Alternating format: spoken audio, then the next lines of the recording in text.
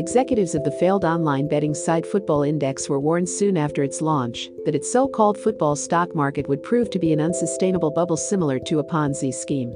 A former employee of the firm has said in emails, the emails also suggest proposals to make the market more stable may have been rejected because of concerns about the possible impact on revenue, and raise fresh questions for the Gambling Commission about its understanding of Football Index's business model. Before issuing the firm with a betting license in September 2015, Football Index collapsed in March, leaving its former customers facing estimated losses of at least £90 million.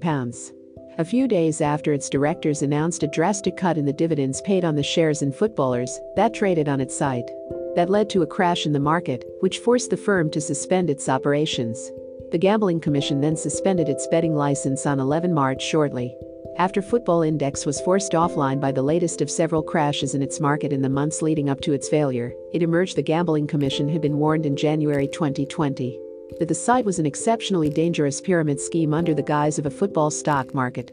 Now, though, it appears that the firm's executives, including its co-founder and chief executive, Adam Cole, received a similar warning in the summer of 2016. The problem identified at the time, according to the former employee, involved the pricing of shares alongside a determination by Football Index's executives to keep the market as buoyant as possible at all times.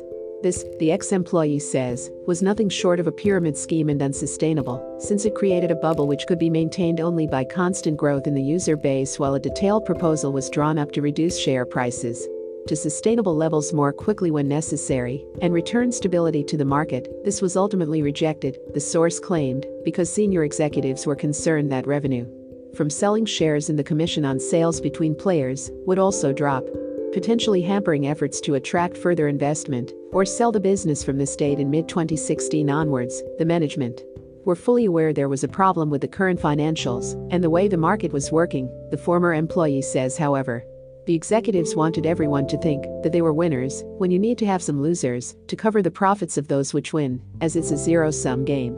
And we are not printing money out of thin air. The emails also raise questions about the extent of the Gambling Commission's examination of Football Index's business model prior to licensing it for launch, and the regulator's apparent failure to grasp inherent flaws in its operation, which were seemingly clear to at least some of the firm's own employees. A commission investigator looking into the firm's plans before launch suggested that a fantasy football-type game is probably the closest fit for your product, while the investigator also asked for calculations of how the player value is calculated. The former Football Index employee suggests he never did a deep dive. A spokesperson for the Gambling Commission referred to its response to the independent review into Football Index's parent company BetIndex.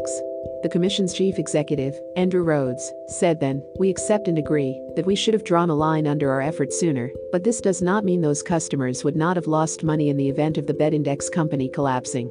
Throughout this case, we sought the best outcome for consumers within the scope of our regulatory powers.